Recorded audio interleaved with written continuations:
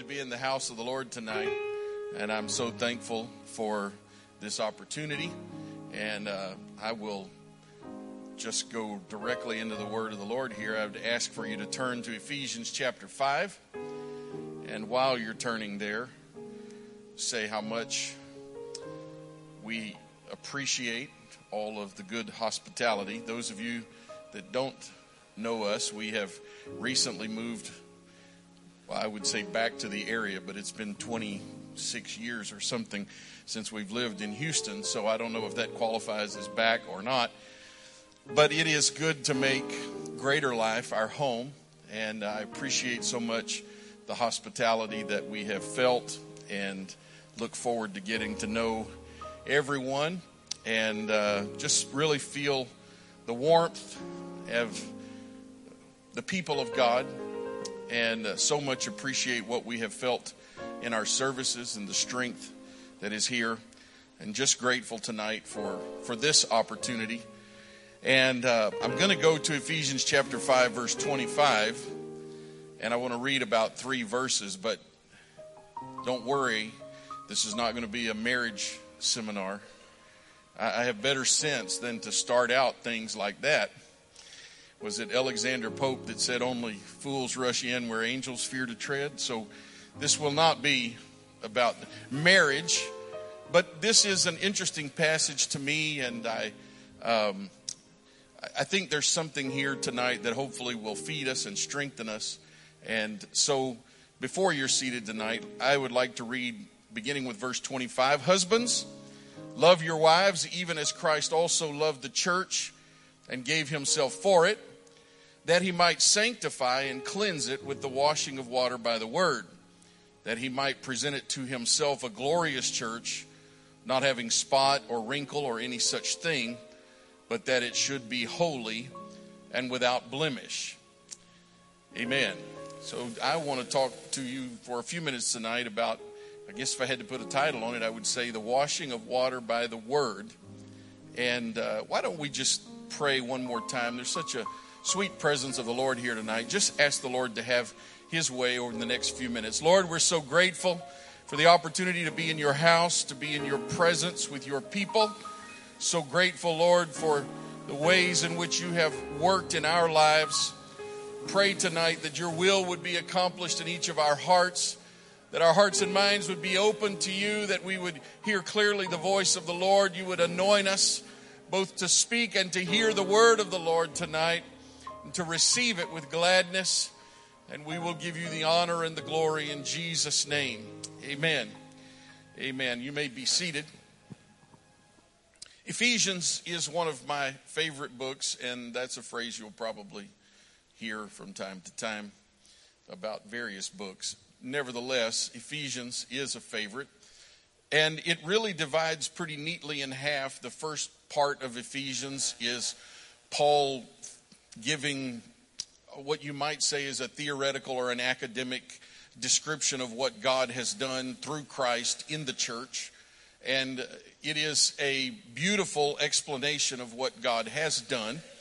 And it is something Paul says, this is the mystery that was hid for the ages, but it's been revealed to us. And it is a magnificent thing to see what he says in the first half of the book. The second half is much more practical in the sense of, if God has done this great thing in the church, then how should that impact us, and how should we live, and what should be the practical impact of this great thing that God has done.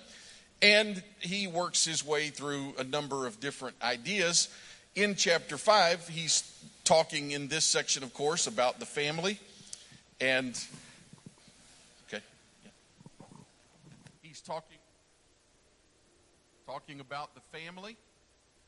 And he is explaining the relationship between the husband and the wife.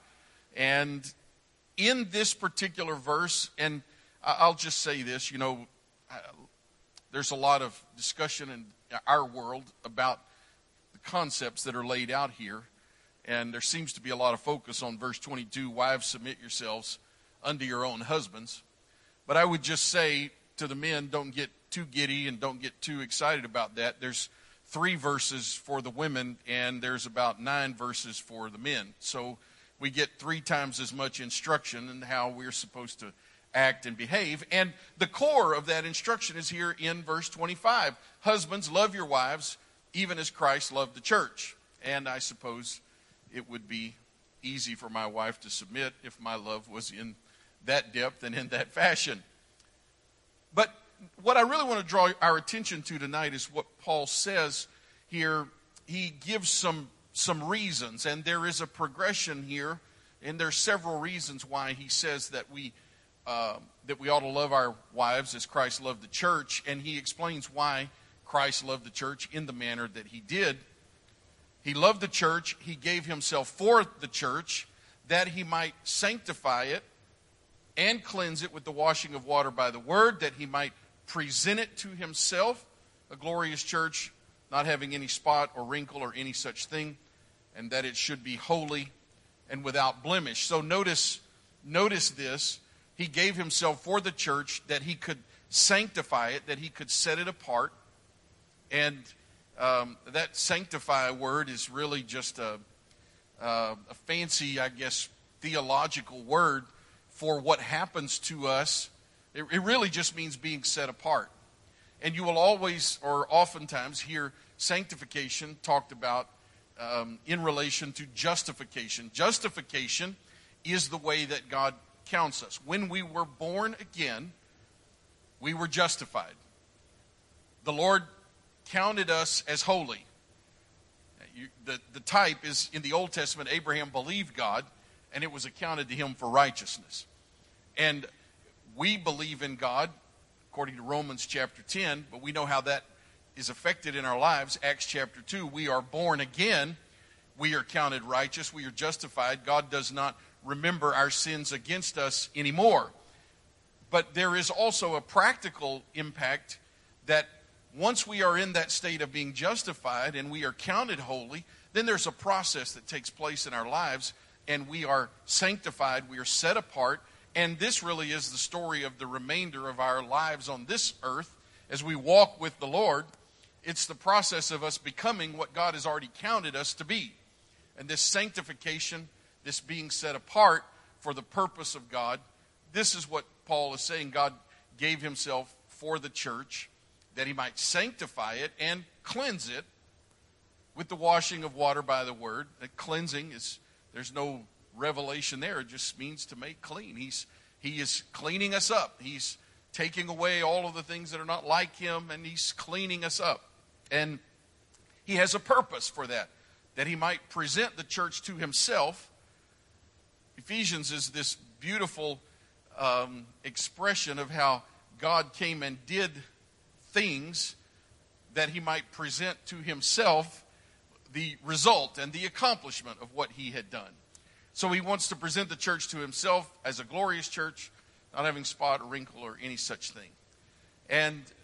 But it's this passage, this word, this phrase, the washing of water, that he might cleanse it with the washing of water by the word. And we understand the washing of water.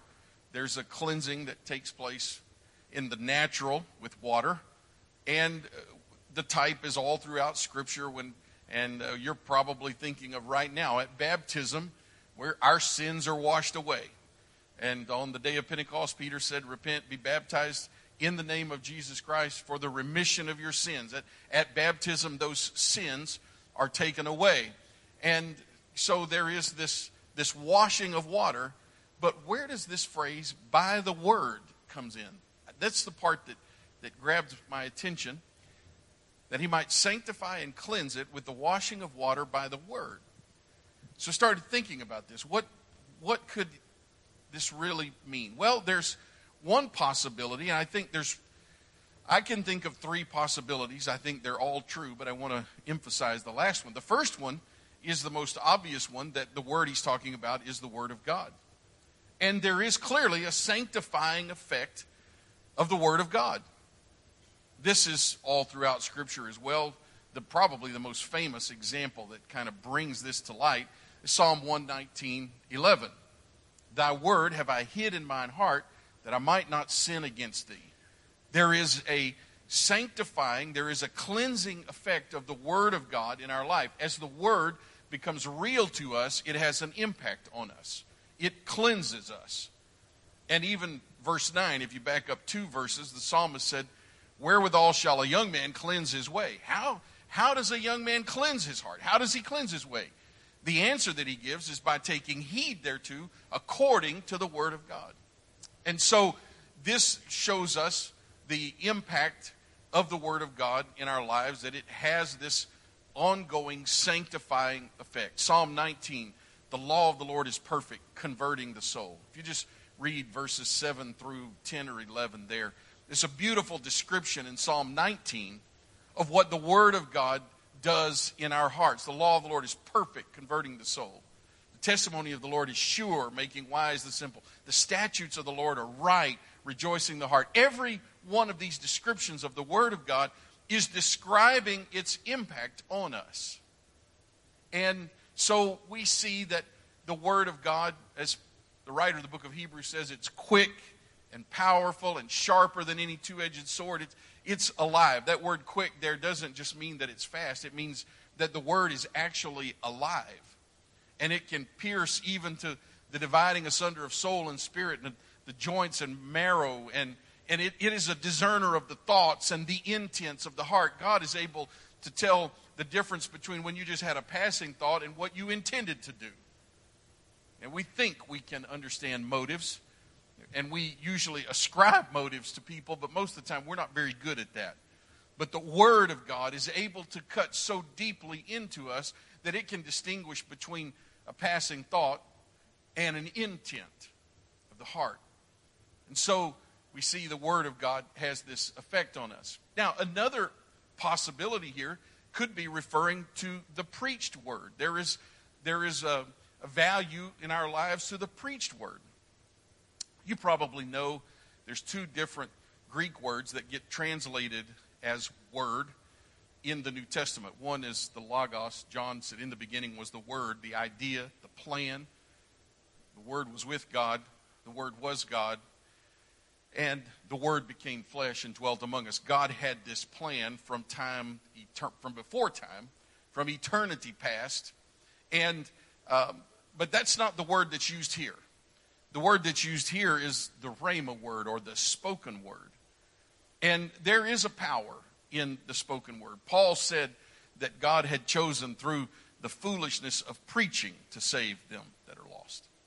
And if you read Romans chapter 10, of course, he says that it's important that people hear the word of the Lord. Verse 17, faith comes by hearing, and hearing by the word of the Lord. There's power in the spoken word, and especially in the declaration of the gospel and the good news of Jesus Christ. But there's one other, and I think both of those have value. They both contribute to our cleansing, our sanctification. But there's one more possibility.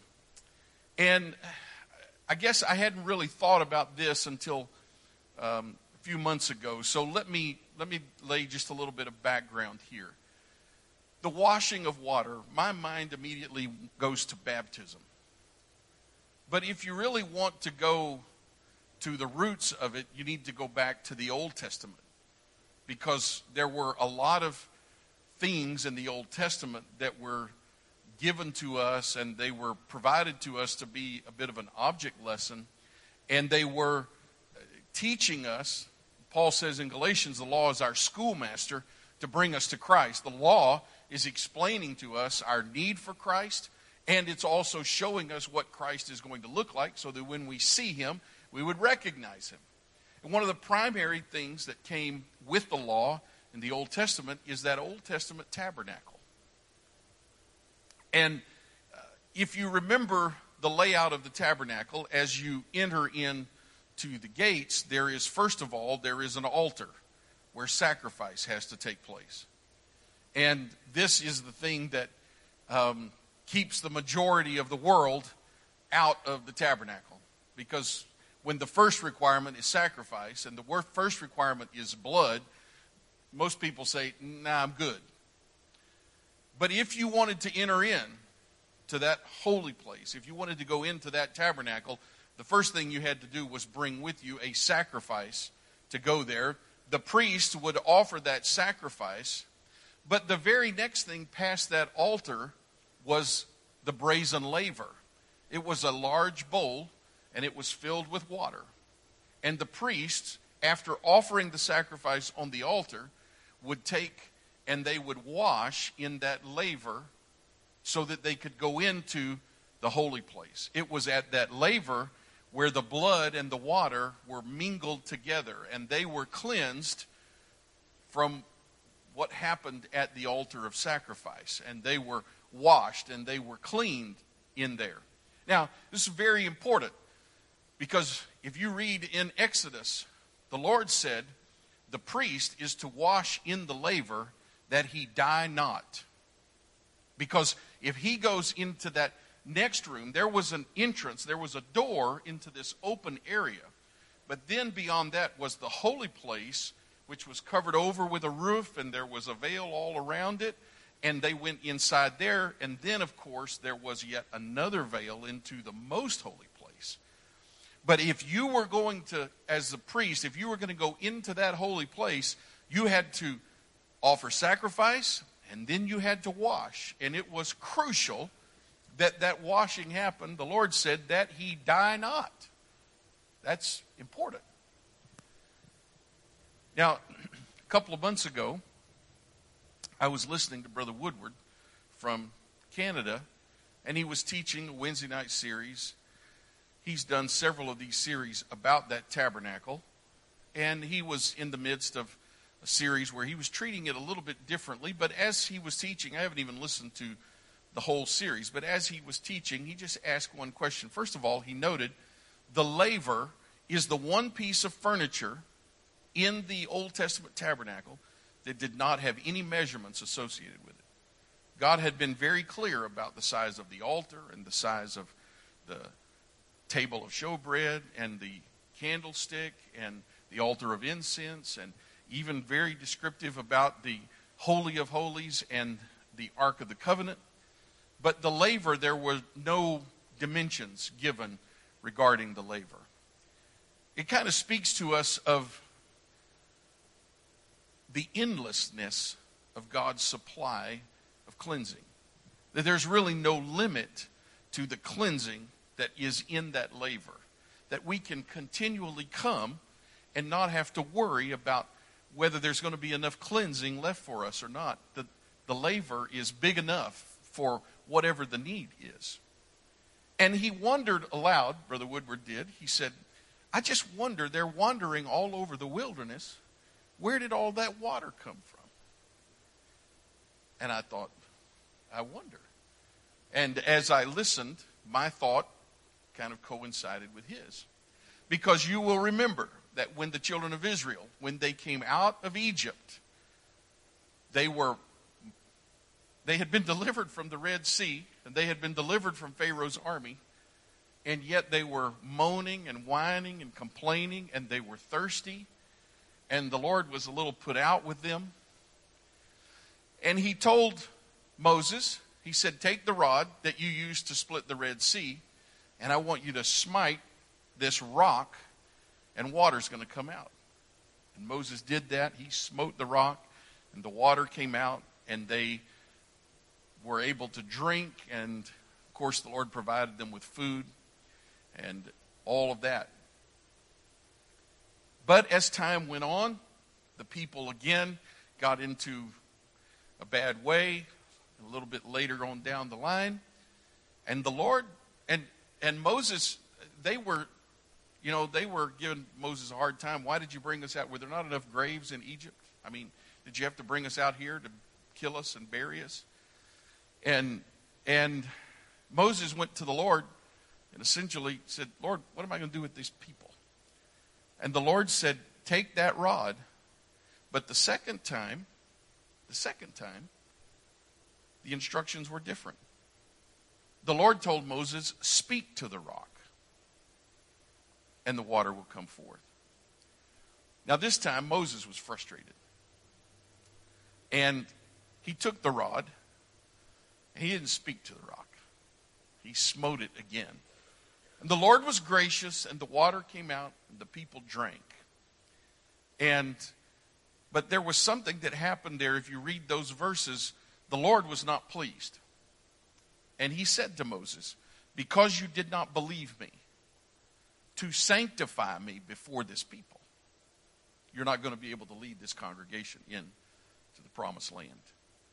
Now, apparently that rock was a continual supply of water to them. And in fact, Paul is very clear. 1 Corinthians chapter 10, he refers back to all of this, and he describes for us what happened. And apparently, that rock, as they wandered through the wilderness, that rock went with them wherever they went. And they had Deuteronomy talks about a river that came down out of the mountain. It seemed like wherever they went, there was a river that went with them. That rock was following them. And Paul, in 1 Corinthians 10, he wants to make this very clear to the people at Corinth. He said, I would not have you be ignorant how that all our fathers were under the cloud and all passed through the sea. So you remember, as they came out of Egypt, there was the cloud by day that led them, and then they walked through the Red Sea as it was opened. It's a beautiful picture of baptism. The walls of water on either side, the cloud above them. They were surrounded by water. They walked through that Red Sea.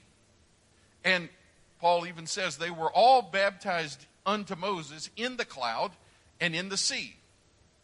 And they did all eat the same spiritual meat or same spiritual food. They all ate from heavenly supply. They all ate the manna and the dove or the quail, whatever it was the Lord was supplying, they were eating it. They all ate the same spiritual meat. And notice verse 4, they did all drink the same spiritual drink, for they drank of that spiritual rock that followed them. And Paul explicitly describes for us, he says, that rock that followed them was Christ. That rock was Christ. This ties the two together. We're not left to surmise or to try to figure it out. Paul explains it. That rock was a type of Christ. Now, I have wondered, why in the world was the Lord so upset with Moses about smiting the rock that he wouldn't let Moses take the children of Israel into the promised land? I mean, think about this. Moses he's been chosen from day one. He was preserved in his infancy in the house of Pharaoh. He was called out of the wilderness. He was obedient. He went through all the plagues. He took them out through the Red Sea. And then all of a sudden God says, nope, that's it, no more. The reason why is because Moses ruined the picture of Christ. Now the Lord was gracious and he gave the people water. But the picture was to be that Christ, the rock, would be smitten one time. This is what the New Testament says. He was offered as a sacrifice once for many. And after that initial smiting, from their own, all that was required was that they speak to the rock, and the supply of water would come. The sustenance would come. The cleansing would come. There would be an infinite source at the speaking to the rock. And this was the picture that the Lord was trying to show the children of Israel of the coming Christ, that he would be smitten one time for their salvation, but after that, they would only have to call upon that rock. They would only have to speak to the rock, and the waters would come. There would be water to drink. There would be water to fill the laver. There would be all the water that they would need at the speaking to the rock. What a beautiful picture of New Testament salvation. When we come to the New Testament and we understand that that altar of sacrifice in that Old Testament tabernacle is a type of our repentance, our turning away from the world, our dying out to the world outside the things of God. And that after our repentance, we go to baptism, and all of that is washed away in baptism. And I think there is an element of what Paul is saying here in Ephesians chapter 5, that when we are baptized, Christ is sanctifying us. He is cleansing us. He is washing us with water, and it's the washing that comes with the Word, by the Word, through the Word. You can find modern translations say it different ways, but the key is not the water that's in the tank. It doesn't matter if you were baptized in a nice baptistry or in a pool of water that the cows drink from. It doesn't matter if it's in a river or in a creek or in a lake or in the ocean. It doesn't matter. It's not, the power is not in the water. It's in what Christ has done and the Word. It is the washing of water by the Word, the speaking to the sacrifice that Christ made at Calvary. Writer of the book of Hebrews says that in the opening lines of that book, he said, God, who at sundry times and in divers manners spake in time past unto the fathers by the prophets, has in these last days spoken unto us by his Son, whom he hath appointed heir of all things, by whom he also created the worlds. And in verse 3 he says, who being the brightness of his glory, the express image of his person, when he had by himself purged our sins, he sat down on the right hand of the majesty on high. Now you can look all through that Old Testament tabernacle. You're not going to find a chair anywhere in there, because the work of the Old Testament priest was never done. There was never a time for the priest to be done. There was always another sacrifice. There was always another washing. There was always more incense to be offered. There was always more blood to be sprinkled, because the people and the priests could never have their sins completely taken away. And in fact, if you read on the Day of Atonement, the priest would take in the sacrifice. First of all, he would go for himself. Now, it's kind of fashionable or common to say that we live in the age of grace, and that was the age of law, with the implication being there's no grace in the Old Testament. But that Old Testament priest on the Day of Atonement, he carried a sacrifice for his own sins. He was not qualified to enter into the Holy of Holies, but he carried blood from a sacrifice for his own sins, and he sprinkled that on that mercy seat inside the Holy of Holies. And then he went back out and he got another sacrifice and he took it in for the people. But if you read Hebrews chapter 9, Paul, or the writer of the book of Hebrews, makes it clear that Christ was different, that he entered in one time into the Holy of Holies, and he made sacrifice for everybody. He was smitten one time, there was one sacrifice, and that was sufficient. And when the opening verses of Hebrews, he says, when he had by himself purged our sins, he sat down on the right hand of the majesty on high. There was no more need for him to be smitten again. There was no more need for sacrifice. There's no more need for blood to be shed. Enough was shed on Calvary for all of us. And the rock needs only to be spoken to now. We need only to call on the name of the Lord. That's why Paul would write in Romans and says, whosoever calls on the name of the Lord will be saved. Now, I think there is a misunderstanding of that in most circles. What did Paul mean when he said, whosoever calls on the name of the Lord will be saved? The book of Romans was written to an established church. He's not declaring the gospel to them. He's explaining to them what they've already experienced. And so when he says, whosoever calls on the name of the Lord, I think it's pretty clear he is saying whosoever calls on the name of the Lord in baptism. It's the same word that is used to say when you're being baptized, you're calling on the name of the Lord, and that is making the difference. That's what's rolling your sins away. Peter said, be baptized in the name of Jesus Christ for the remission of your sins. Now, you may think, well, that's a pretty big leap. But go with me to Acts 22, where Paul is recounting his conversion experience. And he was taken into custody in Jerusalem, and he was called before the Jewish leadership because he was preaching a different way. He was preaching Christianity and was flying in the face of everything that they stood for. And so he recounts his conversion. In verse 16, he tells that Ananias, after, you remember on the road to Damascus, Paul was struck by a great light, and he was blind, he could not see. And he was led to a house. He was there for a few days. Ananias, the Lord appeared to Ananias in a vision and says, go to Saul and talk to him. And Ananias said, no, surely not, because he's been throwing people like me in jail. And the Lord said, he's a chosen vessel unto me for the Gentiles. So Ananias went.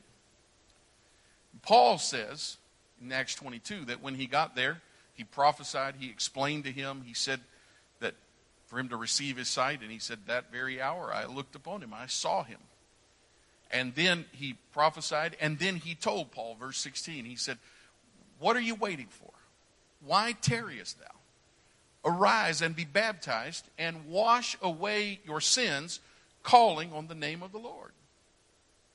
And that word is the same word that Paul uses in Romans 10 when he says, whosoever calls on the name of the Lord will be saved. It literally means to invoke the name of the Lord. And Ananias was telling Paul, you need to be baptized and wash away your sins, invoking the name of Jesus Christ. What he was saying to him was, the rock is there, and it's waiting for you.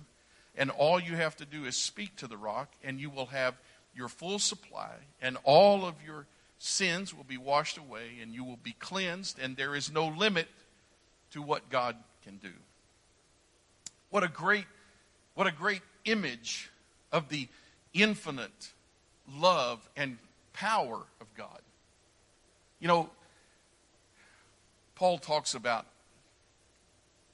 the impact and the power of being born again. I think sometimes it's good for us to be a little concerned and not cavalier about our salvation. I don't think we should take these things lightly.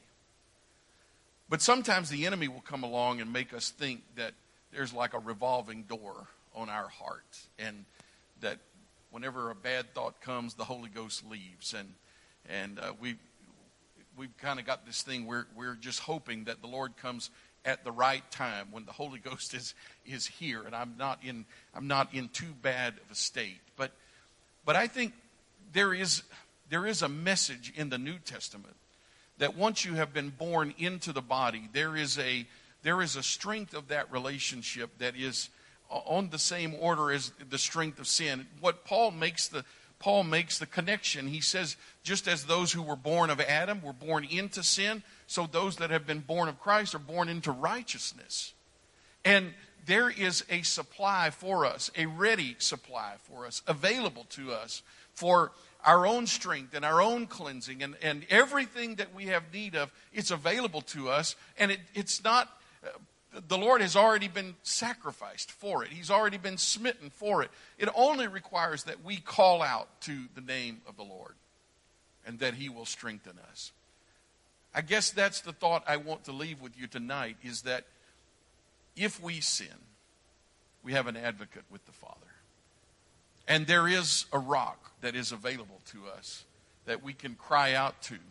And there is water that is available to us, and that we can be washed with the washing of the water by the word. It is that spoken word, that invoking of that rhema word in baptism.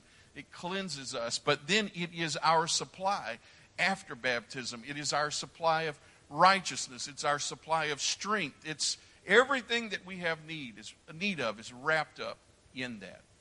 And so I want to encourage you tonight. If you feel overwhelmed, the psalmist said, when my heart is overwhelmed, lead me to the rock that's higher than I. And if there is difficulty in your life, we have a rock that we can cry out to.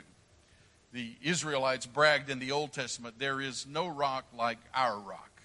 And certainly that should be our brag and our thought, our boast today. There is no rock like my rock. There's no rock that provides for me. There's nothing in the world that would surpass or supersede the rock that is in my life.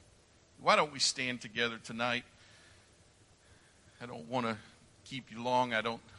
We haven't been here long enough to even know the custom of what time is normally dismissal time. So if I'm dismissing too early, y'all just act like you're real spiritual and we're praying in here and Pastor will think great things happened. Amen? Till he watches the feed. Lord bless me. But let's go to the Lord in prayer tonight and just ask him to encourage and to strengthen our hearts, and never let us forget that we have a source of supply that goes beyond anything that this world could have. Lord, we're so grateful for your many blessings, and we're so thankful, Lord, for all that you have given to us and that you have prepared for us. Lord, what a great privilege it is to serve you, to be part of your family, to have your resource at our beck and call, that we know that we can cry out as a child would cry out to his father. Say, Lord, help us and give us what it is that we need. Give us the strength that we need. Give us the cleansing that we need. Heal us, O Lord, and we will be healed. We cry out to you in this time of confusion. You are a God of peace. In this time of uncertainty, you are a solid rock that we can trust in tonight. In this time of great upheaval, politically, socially, culturally, in every way, you are the one that we can trust in. You are the stable one, Lord, and it is your word that we lean on tonight. We are grateful for your privilege, for your provision to us, for everything that you have done for us and the ways that you protect us. Help us, Lord, never forget that you are there at the mention of your name, that you are close to us, and that you await our cry, that you are listening like a father in the night for the distress of the little ones. Help us, Lord, to know that you are available to us, not to trust in horses nor in chariots, but help us to remember the name of the Lord. We will be quick to give you the praise and the glory in Jesus' name. In Jesus' name. Amen, amen. Lord, bless you tonight. Go in Jesus. We will see you this weekend. Looking forward to our time together Sunday morning in service and Sunday evening at the banquet. The Lord be with you. Amen.